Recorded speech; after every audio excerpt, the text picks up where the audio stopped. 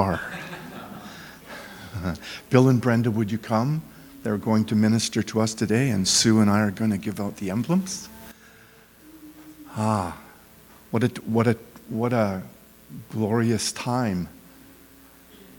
We can partake of communion after entering his gates.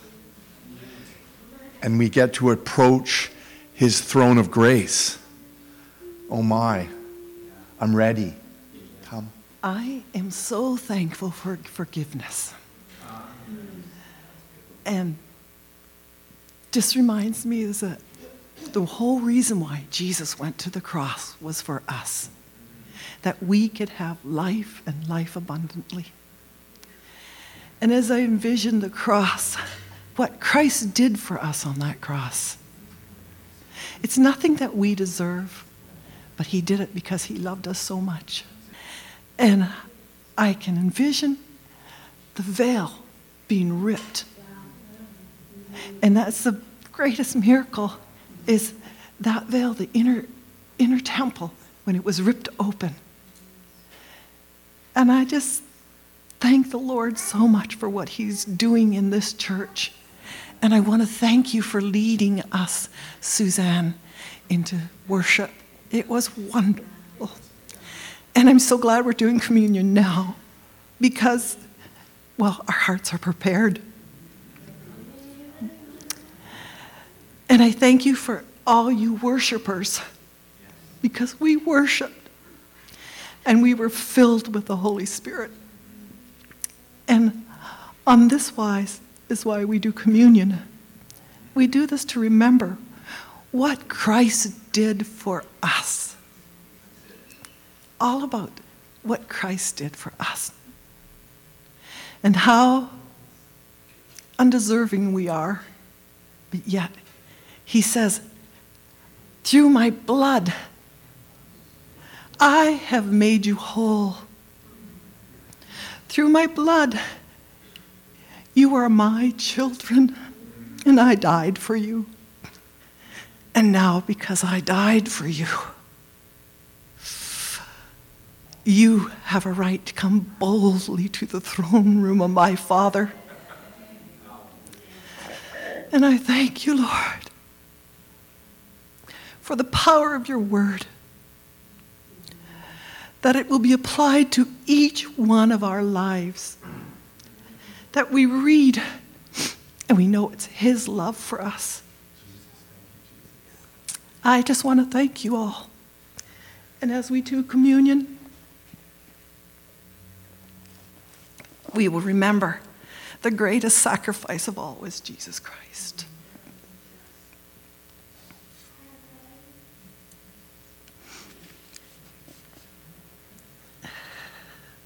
I can't read it. And that the Lord Jesus, the same night in which he was betrayed, took bread. And when he had given thanks, he brake the bread and said, "Take, eat, this is my body, which is broken for you. This do in remembrance of me."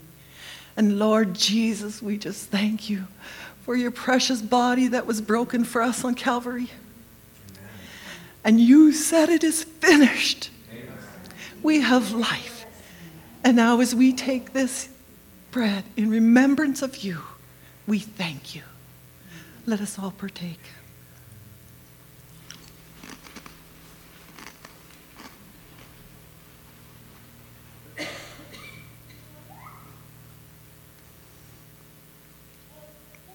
After the same manner, also he took the cup when he had supped, saying, "This cup is the New Testament in my blood.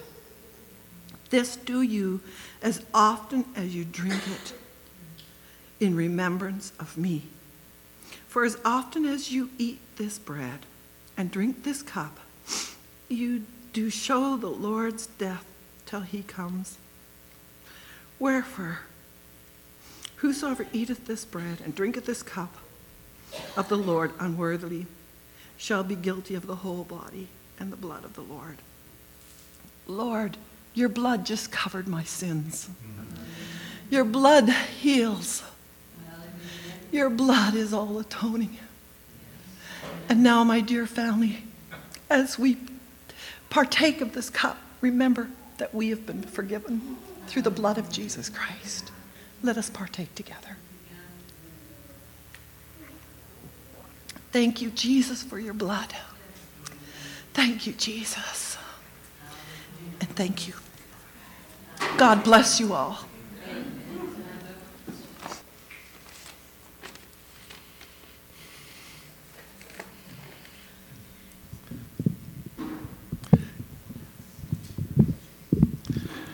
Thank you, Brenda. Bless you, Brenda. Bless you all. She said her family. I feel the same way. I don't want to be anywhere else right now except with you. Because with Jesus, you guys, my family, make me better. You make me better because Jesus is in you.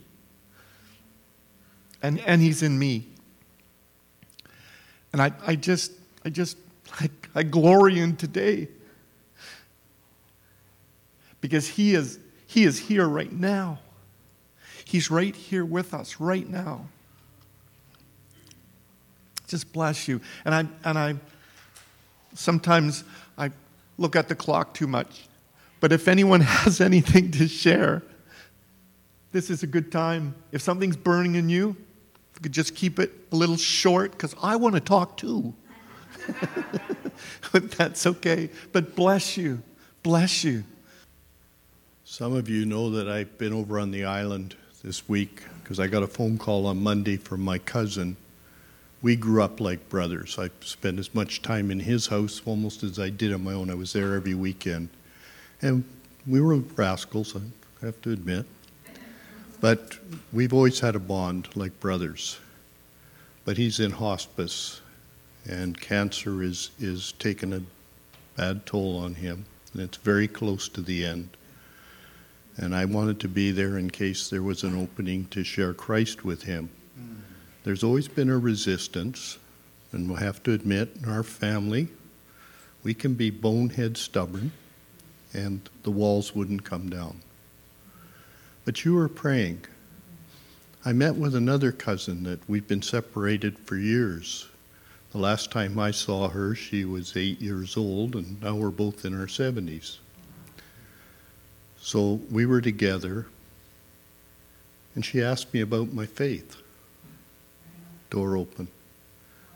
But I shared that my faith was in Christ and the hope that we have in Christ. And after I finished, she said, well, I'm leaning towards half a part of my family is Native, and she said, I'm leaning towards the spirit that my Native family holds to, and I'm not interested. And that was that. So we parted. And anyway, I had another day with my cousin, and I could tell that things weren't changing, and there were some pressing things I needed to be home for. So I got on the ferry, and I went and sat in the front lounge in the ferry.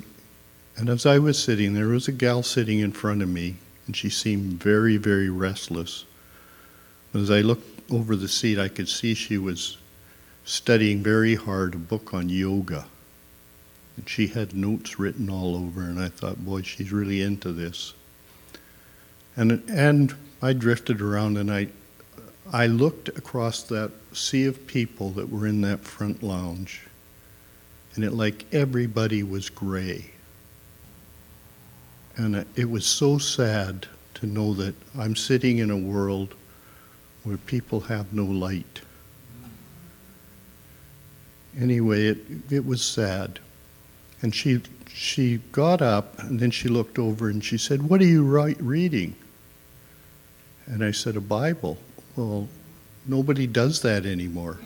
I said, well, this is the way. I said, this is the way. And she got up and she walked away, and she came back a little while later, and she was facing me and could tell that she was trying to ignore me. And I said, this is the way, because the rest of the world is looking for significance. But if we humble ourselves and we come to God, we can find the way. And she said, I have a phone call to make, and sat down. You know, that might be discouraging. But you know what? God is always present. He's walking with us, whether the door opens or it closes. We just walk in faith, trusting that the end of all things, Christ rules. I just want to share with you in the past few months what's been going on with me as far as my type 2 diabetes. Oh, wrong one? Okay. And my type 2 diabetes got to the point where I was 10 in the morning plus for blood sugar, and that's not good. And you're supposed to range between 5 and 7 as a normal person. So they say. Anyhow, in the last 9 days, because I changed my way of eating pattern, I am now between 4.1 and 5.9 for the last 9 days in a row, right? And I'm no longer over 10 at night after my meal. I'm under it, like 9.7 and down. What was it the other night? It was 6.5, I think it was, after the meal, 2 hours after the meal. This is huge. So now I've been seeing Mike at the Farmers Save there, and also Sky, who's the nutritionist, trying to figure out how we can get that all down. Now he's calling me his poster boy. But, you know, it's just amazing to watch the difference. And all I did was, instead of eating carbs at night, I have carbs in the morning or early afternoon up to about 3 o'clock. I'll have anything that has to do with carbs. Everything else at night has to be either a salad or meat or whatever, fish. But when I like to snack, I've changed my chips out. I no longer have chips at night. I have nuts and celery and cucumbers and peppers. And I can have nuts at midnight and still get up the next morning and not have high sugar at all. So it's a huge change in the diet and how it uses against our body when we use the wrong things at the wrong time. And I'm really curious at the end of the month here when I go to do my A1C what it's going to be at, because all my figures in the last 3 weeks have been totally different from where they were before. It's just something that I think God's got a big hand in this too. And it's not just the diet, because, I mean, I dropped half of what I was. So Amen. It's amazing. Amen.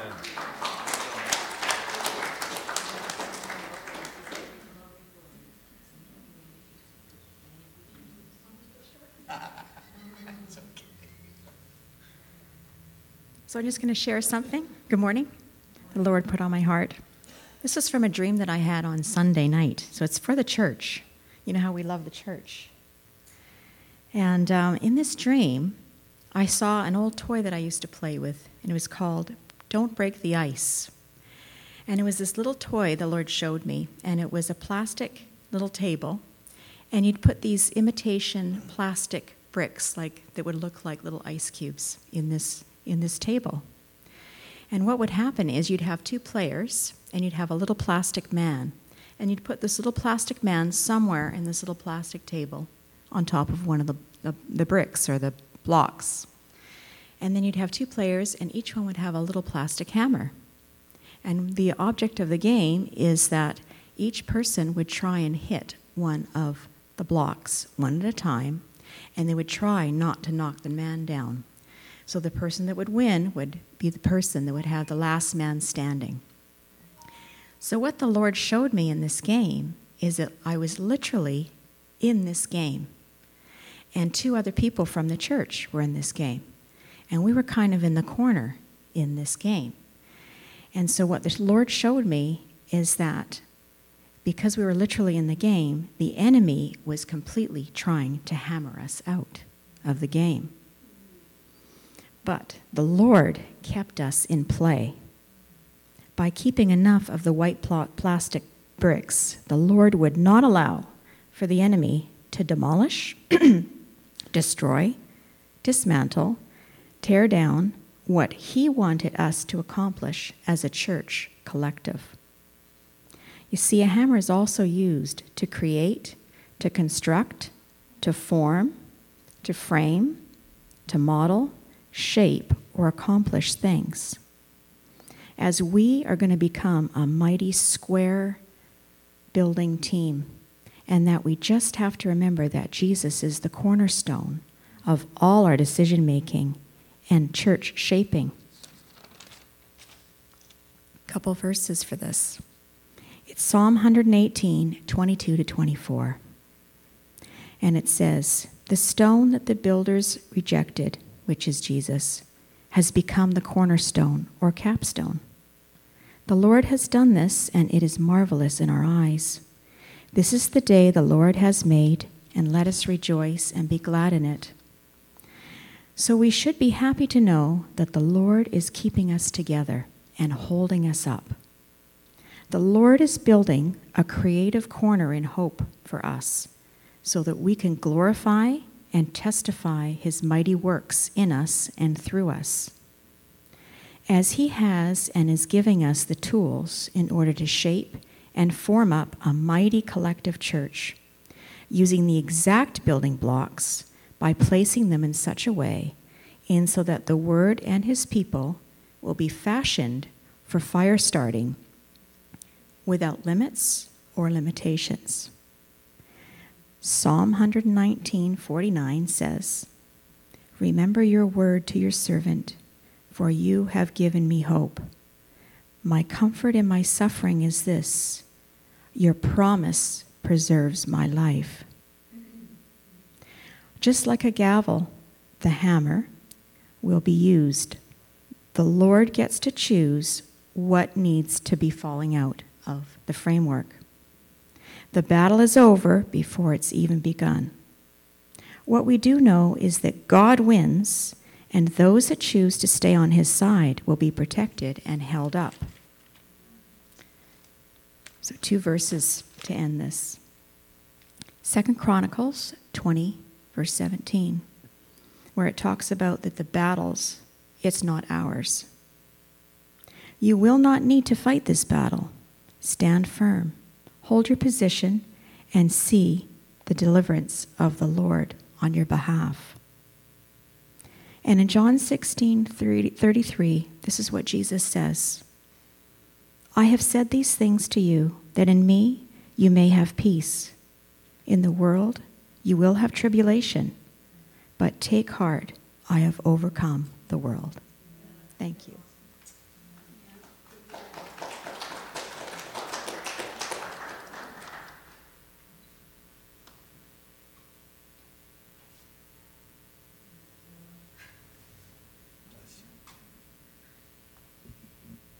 I actually don't know what I'm saying exactly.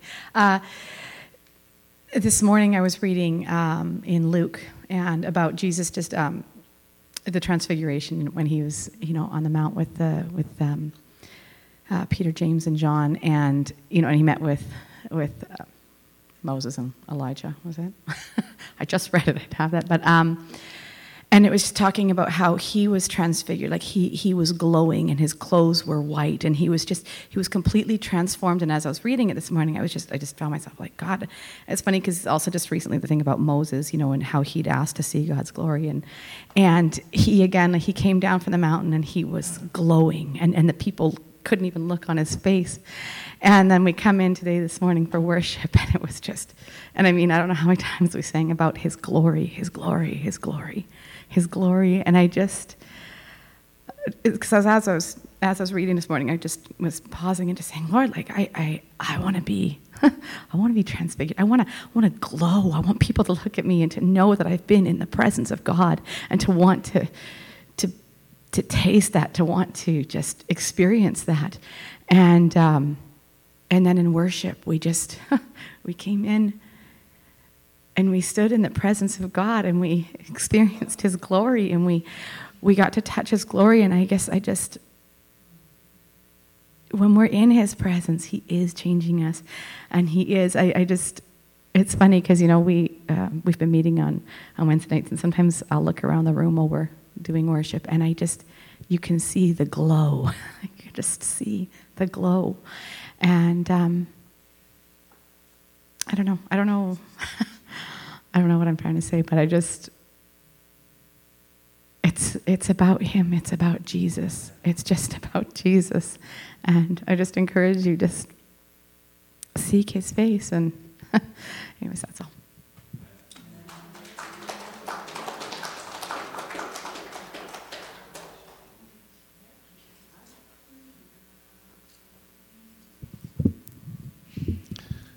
If you've ever watched that movie, A League of Their Own, it's about during World War II, all the men went off to fight, so there was no baseball. So a women's league was formed. And in the championship game, Tom Hanks is the coach of the women's team. And when he started, he didn't want to be the coach. He kind of just hung around. But then he got involved. Well, during the warm-up at the beginning of the game, he sees that his team, his girls are ready. And he goes, "We're going to win. We're going to win." Do you know that's what we have? The score is already set. We're going to win. We're going to be victorious. We go through all of this, like the difficult times, for sure. All of COVID and cancer and people dying, but we're going to win. We know that. That's a given. That's assured. Blessed assurance, Jesus is mine. We're going to win. This isn't even part of my sermon. This was yesterday, sitting around the table with Jan, and we're talking about things. Cancer happened to be one of them. And that's what God gave me. You're going to win. You're going to win. We're going to win. Well, we've already won, right? John 6. Sometime after this, Jesus crossed to the far shore of the Sea of Galilee. That is the Sea of Tiberias. And a great crowd of people followed him because they saw the miraculous signs he had performed on the sick. Then Jesus went up on a mountain and sat down with his disciples. The Jewish Passover feast was near. How many times do we get the humanity of Jesus? That they tell us he's like us. He was like us on the earth, so we could relate to him. I mean, he still had the attributes of God, but he got tired. He even wept, and he wept blood. For some reason, it's just in this scripture, it's related to me. I'm going, oh God. I mean, you went through all of this as Jesus, as God's Son, and you were concentrated on the fact that when you walked, he wanted to do his Father's will. And that's what our desire must be, is to do his will. I mean, we have the Holy Spirit. This is a little bit different, but it's the same. We have access to that all the time. And a great crowd of people followed him because they saw the miraculous signs he had performed on the sick. Then Jesus went up on a mountainside and sat down with his disciples. The Jewish Passover feast was near. When Jesus looked up and saw a great crowd coming toward him, he said to Philip, "Where shall we buy bread for these people?" Jesus was always sensitive to the people. He is always sensitive to us. He saw them coming, and his first thought was, these people need to be fed. And there's 5,000 of them. 5,000 of them. What are we going to do? So he asks, where shall we buy food for these people to eat? He asked this only to test him. He asked Philip. For he already had in mind what he was going to do. Yesterday in the evening when I was studying, that just absolutely popped out at me. He already knew what he was going to do. I know what I'm going to do. I'm going to put this over there. He knew what he was going to do. I mean, I came to church yesterday. There was a funeral service for our beloved friend Vera, who 40 years ago made such a difference in my life that I got right with Jesus. And then she nurtured me for probably 10 or 15 years, kept an eye on me, make sure I was on the straight and narrow, and I didn't even know she was doing it. That's how God works.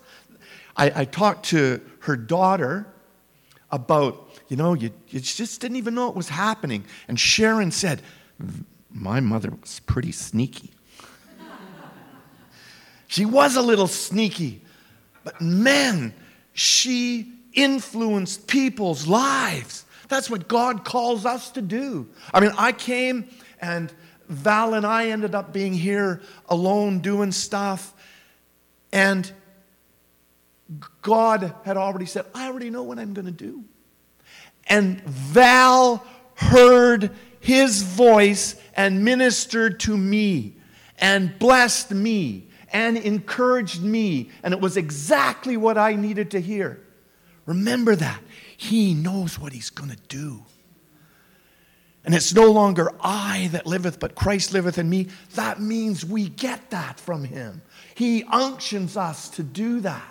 To encourage people. TJ, I went to share with TJ yesterday, and we have a mutual friend who was a longtime alcoholic, quit, and I was monitoring it. And the other day I went to his house, and he was drinking again, and I said, "What are you doing? What are you doing?" "Oh, well, yeah, started drinking again." So I said, "Well, I'm going to pray for you. Whether you like it or not, I'm going to pray for you." And I told TJ, and we go to the same house to give food. And she was there, and she told him, "Listen, I was an alcoholic. You need to stop what you're doing. You need to stop." So I was there 2 days ago, walked in, and I was putting food in their fridge. And I said, "So how are you?" And for the longest time I would go in, the first thing I would do, and he was always watching TV, and they had a coffee table, and he'd always have a drink on it, and I would make sure it wasn't liquor. But I missed that for a while. I wasn't watching. Well, he was starting to drink. So I'm putting the food in the fridge, and I said, "So how are you doing?" And he says, "Not good." I said, "Oh, what does that mean?" "Well, I don't feel well." And I said, and right away, I said, "Is it COVID?" He says, "No, it's the other thing." And I said, "Well, so what's going on?" "Well, I'm sicker than a dog," he says. "I've been getting sick to my stomach." He had other things, on and on and on. He says, "I guess I have to quit for good." I go, "Yes." Danced around through the room for a while, told TJ that yesterday, and she got so excited, and I was blessed. I was blessed. God knew what was going to happen. Unctioned TJ for that.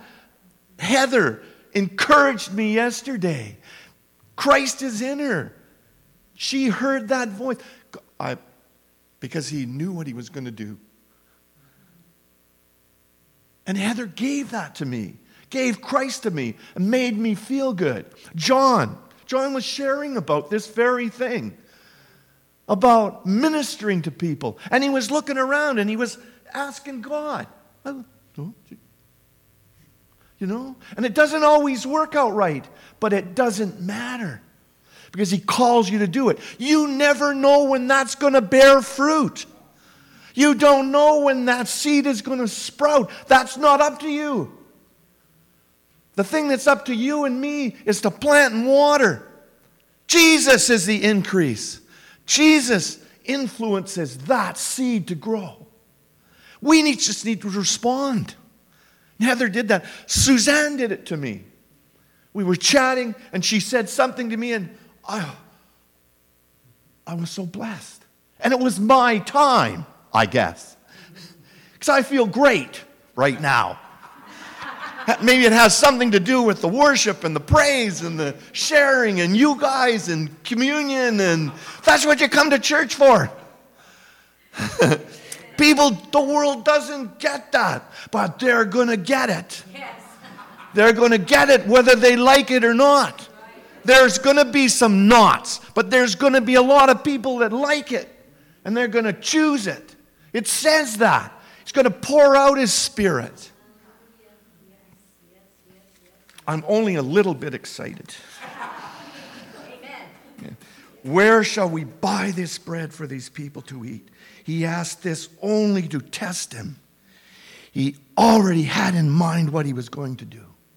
Remember that line. When you do something, God already knew you were going to do it. That's life-changing for me. God knows what I'm going to do. And let me tell you, strange things happen in my life. Because I'm strange, I think.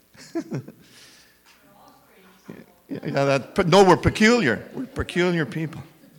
Philip answered him. 8 months full of faith, right? Jesus was testing Philip. Philip answered him, 8 months' wages would not buy enough bread for each one to have a bite. Another of his disciples, Andrew, Simon Peter's brother, spoke up. Here is a boy. And in some translations, some in the Passion it said a young person, but in most it says a little boy. A little boy. In the NIV it's, here is a boy with 5 small barley loaves and 2 small fish. But how far will they go among so many? Remember that small boy. You don't say much about him. But what did he do? Can we read between the lines? Did Philip go, what's in your bag? Oh, 2 fish and 5 bread. You want them? That's what he did. That's what the little boy did. Here. Because if he said no, we'd probably hear about it. It would probably be in here if he said no. And that's an exciting thing. A small boy. A small boy influenced 5,000 people, and we're still talking about it. Thinking about the opportunities we have, the differences that we can make. Then that was the first conversation I had with Val. The second one is we were laughing and giggling. She was trying to give me any kind of food yesterday that was left. And I was making choices, but they were all gone. And then she decided that I needed this one bowl of taco dip and taco shells. And I said to her, I knew if I hung around long enough and got in your way, you'd give me something. And we guffawed and laughed together. Praise the Lord. The joy of the Lord is our strength. But she listened to God. TJ, Suzanne, Heather. There was other people, but those are the ones that I remember. Dee was looking after my mom at the table, getting her food because I was trying to talk to everybody at the service. But that opportunity, that little boy, the difference that we can make. We've got to remember that. And just think of that. Like, if he was a little boy, His mother probably said to him, "Hey, you're going to go out with that whole crowd. You're going to need something to eat. Let me prepare something for you. I will give you 2 fish and 5 barley loaves." "Okay, Mom, I'll take them." And you know, barley loaves were not high on the scale of, like, rich people didn't eat barley loaves. Poor people ate barley loaves. Amazing, amazing. One boy just said, Here, Jesus, you do it. You do what you're going to do. And Jesus, what did he say? He already knew what he was going to do. And he knew that little boy had those fish and that bread. He knew. He knows all about us. He knows about all our situations we're going to be in. So don't ever think that the situation that you're in is too small. Or you're not the right size to deal with that. No. We need to be sensitive to Holy Spirit. I'm going to read a story, and I've read it before, but I think some people haven't heard it. And usually Michelle gets a box of Kleenex when I read this. So. This is about a little boy. A little boy. And the reason, the most important thing I think about it is revival broke out because of this little boy. This little, I think he had MS or something, cerebral palsy. Many years ago, and it's this Tony Capola, when I was a young pastor, I was asked to be a counselor at our junior high camp. Everyone should be a counselor at a junior high camp once. For any Roman Catholics who may be reading this, I have to say that I now believe there is a purgatory. I've been there, and it's junior high camp. Junior high boys have a strange and often cruel sense of humor. There's a strong tendency for them to pick on some unfortunate, offbeat kid and ridicule him, making him the brunt of their jokes. This was certainly the case during this particular week in summer camp. They picked on a 13-year-old boy named Billy, who couldn't walk right or talk right. He dragged his body across the campground in spastic fashion, and when he spoke, his words were markedly slurred. The boys at the camp would often mimic his gestures, and they thought that it was funny. One day I heard him asking for directions. I can even hear his almost indiscernible, painfully spoken words. Which way is the craft shop? The boy asked, mocking his slurred speech and using convoluted hand language, said, it's over there, Billy boy. But the cruelest thing they did was on a Thursday morning, Billy's cabin had been assigned to lead morning devotions, and his cabin mates all voted for him to be the speaker. They wanted to get him up there in front of everybody so they could be entertained by his struggling attempts to say anything at all. When I found out about it, I was furious, but there was nothing I could do. It did not seem to bother Billy. Somehow he dragged himself up to the rostrum as waves of snickers flowed over the audience. It took Billy almost a half a minute to say, Jesus loves me and I love Jesus. When he finished, there was stunned silence. When I looked over my shoulder, I saw that all over the place there were junior high boys with tears streaming down their cheeks. Some of them had their heads bowed. A revival broke out.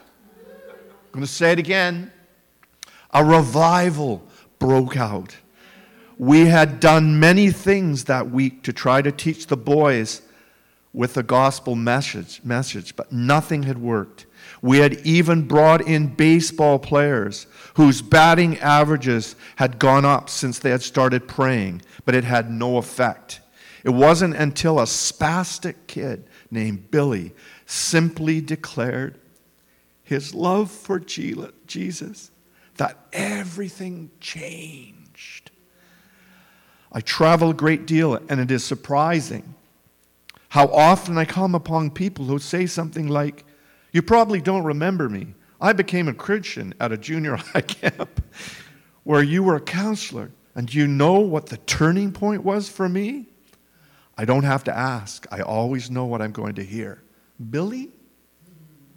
God doesn't need superstars to declare his word. He loves to take the stone which the builders reject to use as foundation rock for building his kingdom. That little boy with the fish and the loaves, here. You take it. And what does Jesus do with it?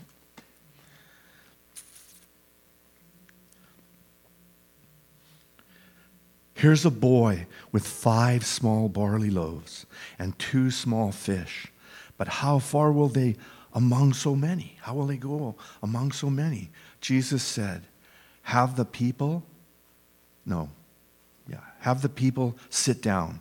There was plenty of grass in this place, and the men sat down, about 5,000 of them. Jesus then took the loaves, gave thanks, distributed them to those who were seated, as much as they wanted. Can you fathom that?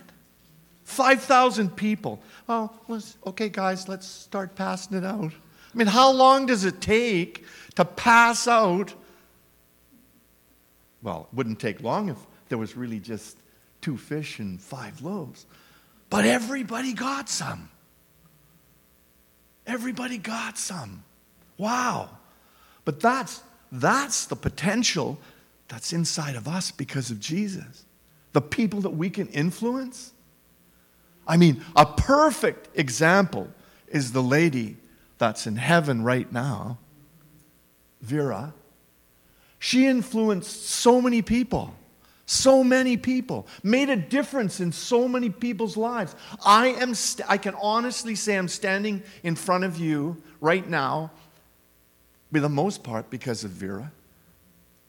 She nurtured me and guided me. I shared yesterday that, and I was just out of college. I was just trying to find my career, and I was scared. I was afraid. And Vera and my mom, Vera lived in Hope, my mom lived in Surrey, and they were in a glow together. My dad called them the Shiny Ladies. I shared that. But I wanted to go on holidays. I wanted to have a rest. Well, they decided different. I ended up coming and managing Tillicum. And the part about Tillicum, which is amazing, and I've shared it, was when the group homes were, when Riversview was emptying out all their people and putting them in group homes. And it just was terrible. And we are experiencing that poor decision even today. Even today. And I mean, I don't know if I read this anywhere, but you never want to sit on the fence with Jesus because you never know where you stand. Because you're sitting on a fence. I sat on a picket fence for a long time before I realized I was hurting myself. And I had to make the decision to follow Jesus, and I had a lot of people praying for me. My mother's stooped shoulders now and flat knees because she prayed so hard for me. I feel bad. But she always loved on me. And Vera too. Just was amazing. And she started inviting me over for meals at their house. And pretty soon, I was going to a Bible study at her house. And I remember that I think the first one I went to, I said, what am I doing here? But I was there, and she influenced me. I don't know how. Well, I do now. I didn't quite then, but I stayed. And then it just grew. Just the abilities or the chances we have to influence people. And little Billy, just like The little guy, the little boy with the, fed 5,000. And there was no big deal made about him. Sometimes we do stuff, we want a pat on the back. The little boy, oh, here, Jesus, I want to see what you do with this. I want to see what you do with this. My mom gave it to me this morning, but you take it. I know I'm kind of making that up, but that's what happened. There was no comments about, there's a little boy here, he didn't really want to give this, so I grabbed it from him and took it anyway, so here, Jesus, you do it. Have the people sit down. There was plenty of grass in that place. And the men sat down, about 5,000 of them. Jesus then took the loaves, gave thanks, and distributed them to those who were seated as much as they wanted. He did the same with the fish. And when they had all had enough to eat, he said to his disciples, "Gather the pieces that are left over. Let nothing be wasted." Boy, Jesus was so good at doing stuff. That's right, it's Jesus. Just the whole story, the whole picture. I want you to see this all, and I want you to start make decisions for yourself, but include me in your decisions. So they gathered them and filled 12 baskets with the pieces of the 5 barley loaves left over from those who had eaten. After the people saw the miraculous sign that Jesus did, they began to say, "Surely this is the prophet who is to come into the world." Jesus, knowing that they intended to come and make him king by force, withdrew again to the mountain by himself. Jesus knew that they still didn't have the right attitude. That, hey, this is a good chance for us to get someone who's going to overthrow the Romans. Let's go take them by force. And Jesus took off because he knew. Then that's not what he came for, though. What does it say? I didn't come to condemn the world. I came to save the world. That's what he came for. Withdrew again to a mountain by himself. He needed some alone time. We need some alone time sometimes. Can't rush around all the time. When you're rushing around too much, you can't always hear that still small voice you're supposed to hear. Praise God. But I think the main thing is that here was we read about Billy. I have more, but I'm going to stop there. But that little boy. Jesus chose Billy to make the difference in other boys' lives. And then, if you heard that one part, Tony Coppola, years later is, someone comes up to him and says, "Hey, I got saved at that." Wow. It's just like the fish and the loaves. What that little boy did. We're still talking about it. Because it's a miracle. And in one of the commentaries, the miracle of the 5 loaves is the only miracle that's in all of the Gospels. Now that was in the commentary. I hope that's true. But I thought that was a little amazing. But the other thing was, too, is that it was always a little bit different in each Gospel. Like in one of them, it didn't even say there was a little boy. It just said someone found. But we can make a difference. Don't think you don't make a difference. Don't think that. I don't know if I'm going to get this right, but God spoke to Val, and we were talking about when we pray for people and miracles and stuff, and it was, be in the now. Be in the now. And it kind of overlapped. I was sitting at the table, and we were praying over our meal, Janet Becker there, and I was praying, and I was overwhelmed, and I'll say that I was a little perturbed too, but I said, "God, I want some results. I want some results now." Now. And he's a now God. It's a now God. I'm going to share about Vera's granddaughter. Jan is defeating stage 4 ovarian cancer. Kara, Vera's daughter, had stage 4, what was it? It wasn't ovarian cancer, I can't remember. Thyroid, full of tumors. Not just one tumor, tumors everywhere. And they got to that place too, where, I want to be healed. But Vera said, no, it's going to happen. And so they did a test on her before her last chemo, and the doctor comes in the room and says, well, we don't have to do the last chemo. Oh, why? And he didn't want to really say it, but he said, the tumors are gone. Tumors are gone. But he didn't believe in Jesus. But that's what we have in Christ.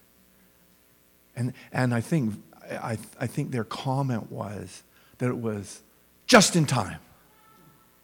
Just in time. Praise God. Praise God. Lord, we thank you for this day. And we thank you for your being here with us. Just speak to us, Lord. Show us what you want. Jesus always said, I don't do what I want. I do what my Father in heaven wants. Lord, we want to do what God wants. We want to be involved in that. Just show us, reveal that, unction us. And sometimes, Father, you unction us and we don't even know it. And it's beautiful, it's wonderful. And help us to recognize those times so we can praise you.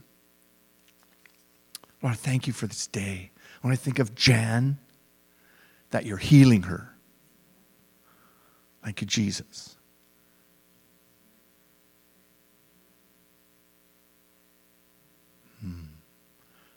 Think of my mom.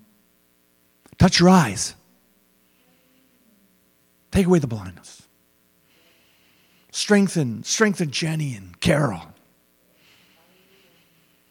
Lord, issues at Crystal River. Now. Clean that up. Sort that out. Jesus. Maureen, as she ministers in the prison, give her strength. Give her strength. And wise. Wise, oh boy, I think you got to be wise there. Jesus, wisdom. Linda, MS. Now's the time. God, be gone. Jesus, Jesus. Michelle's knees. Heal them. Heal that cartilage. Whatever it is. Now, Jesus, thank you. Richard's hearing. Now, Jesus. Lorraine's hip. She fell recently. Heal her. Now, in Jesus' name.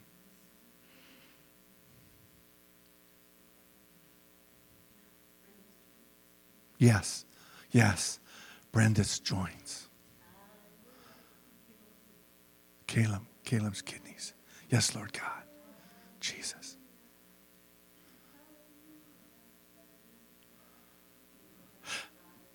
Sorry? Yes, yes, yes. Sue and Heather's eyes. Now, in Jesus' name.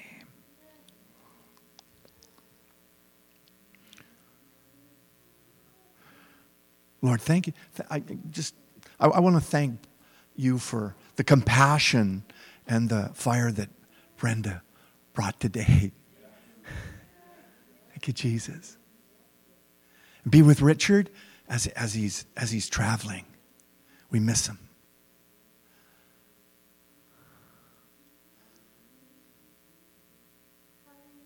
Anyone else? Jesus, Jesus.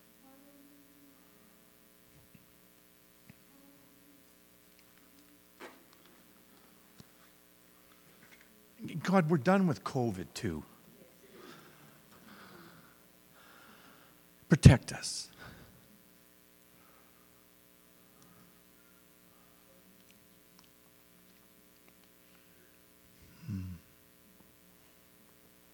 Thank you. Thank you again for this time, Father.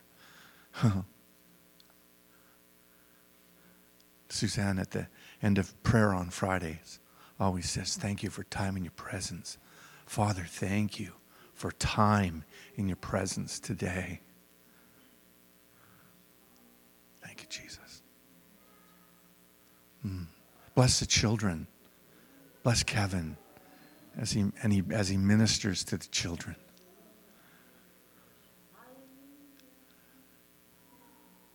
Jesus, Jesus.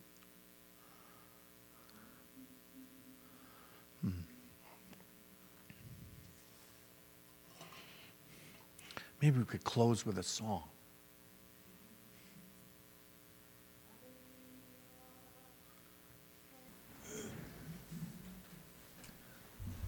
We'll do Pastor's favorite song, You Restore My Soul.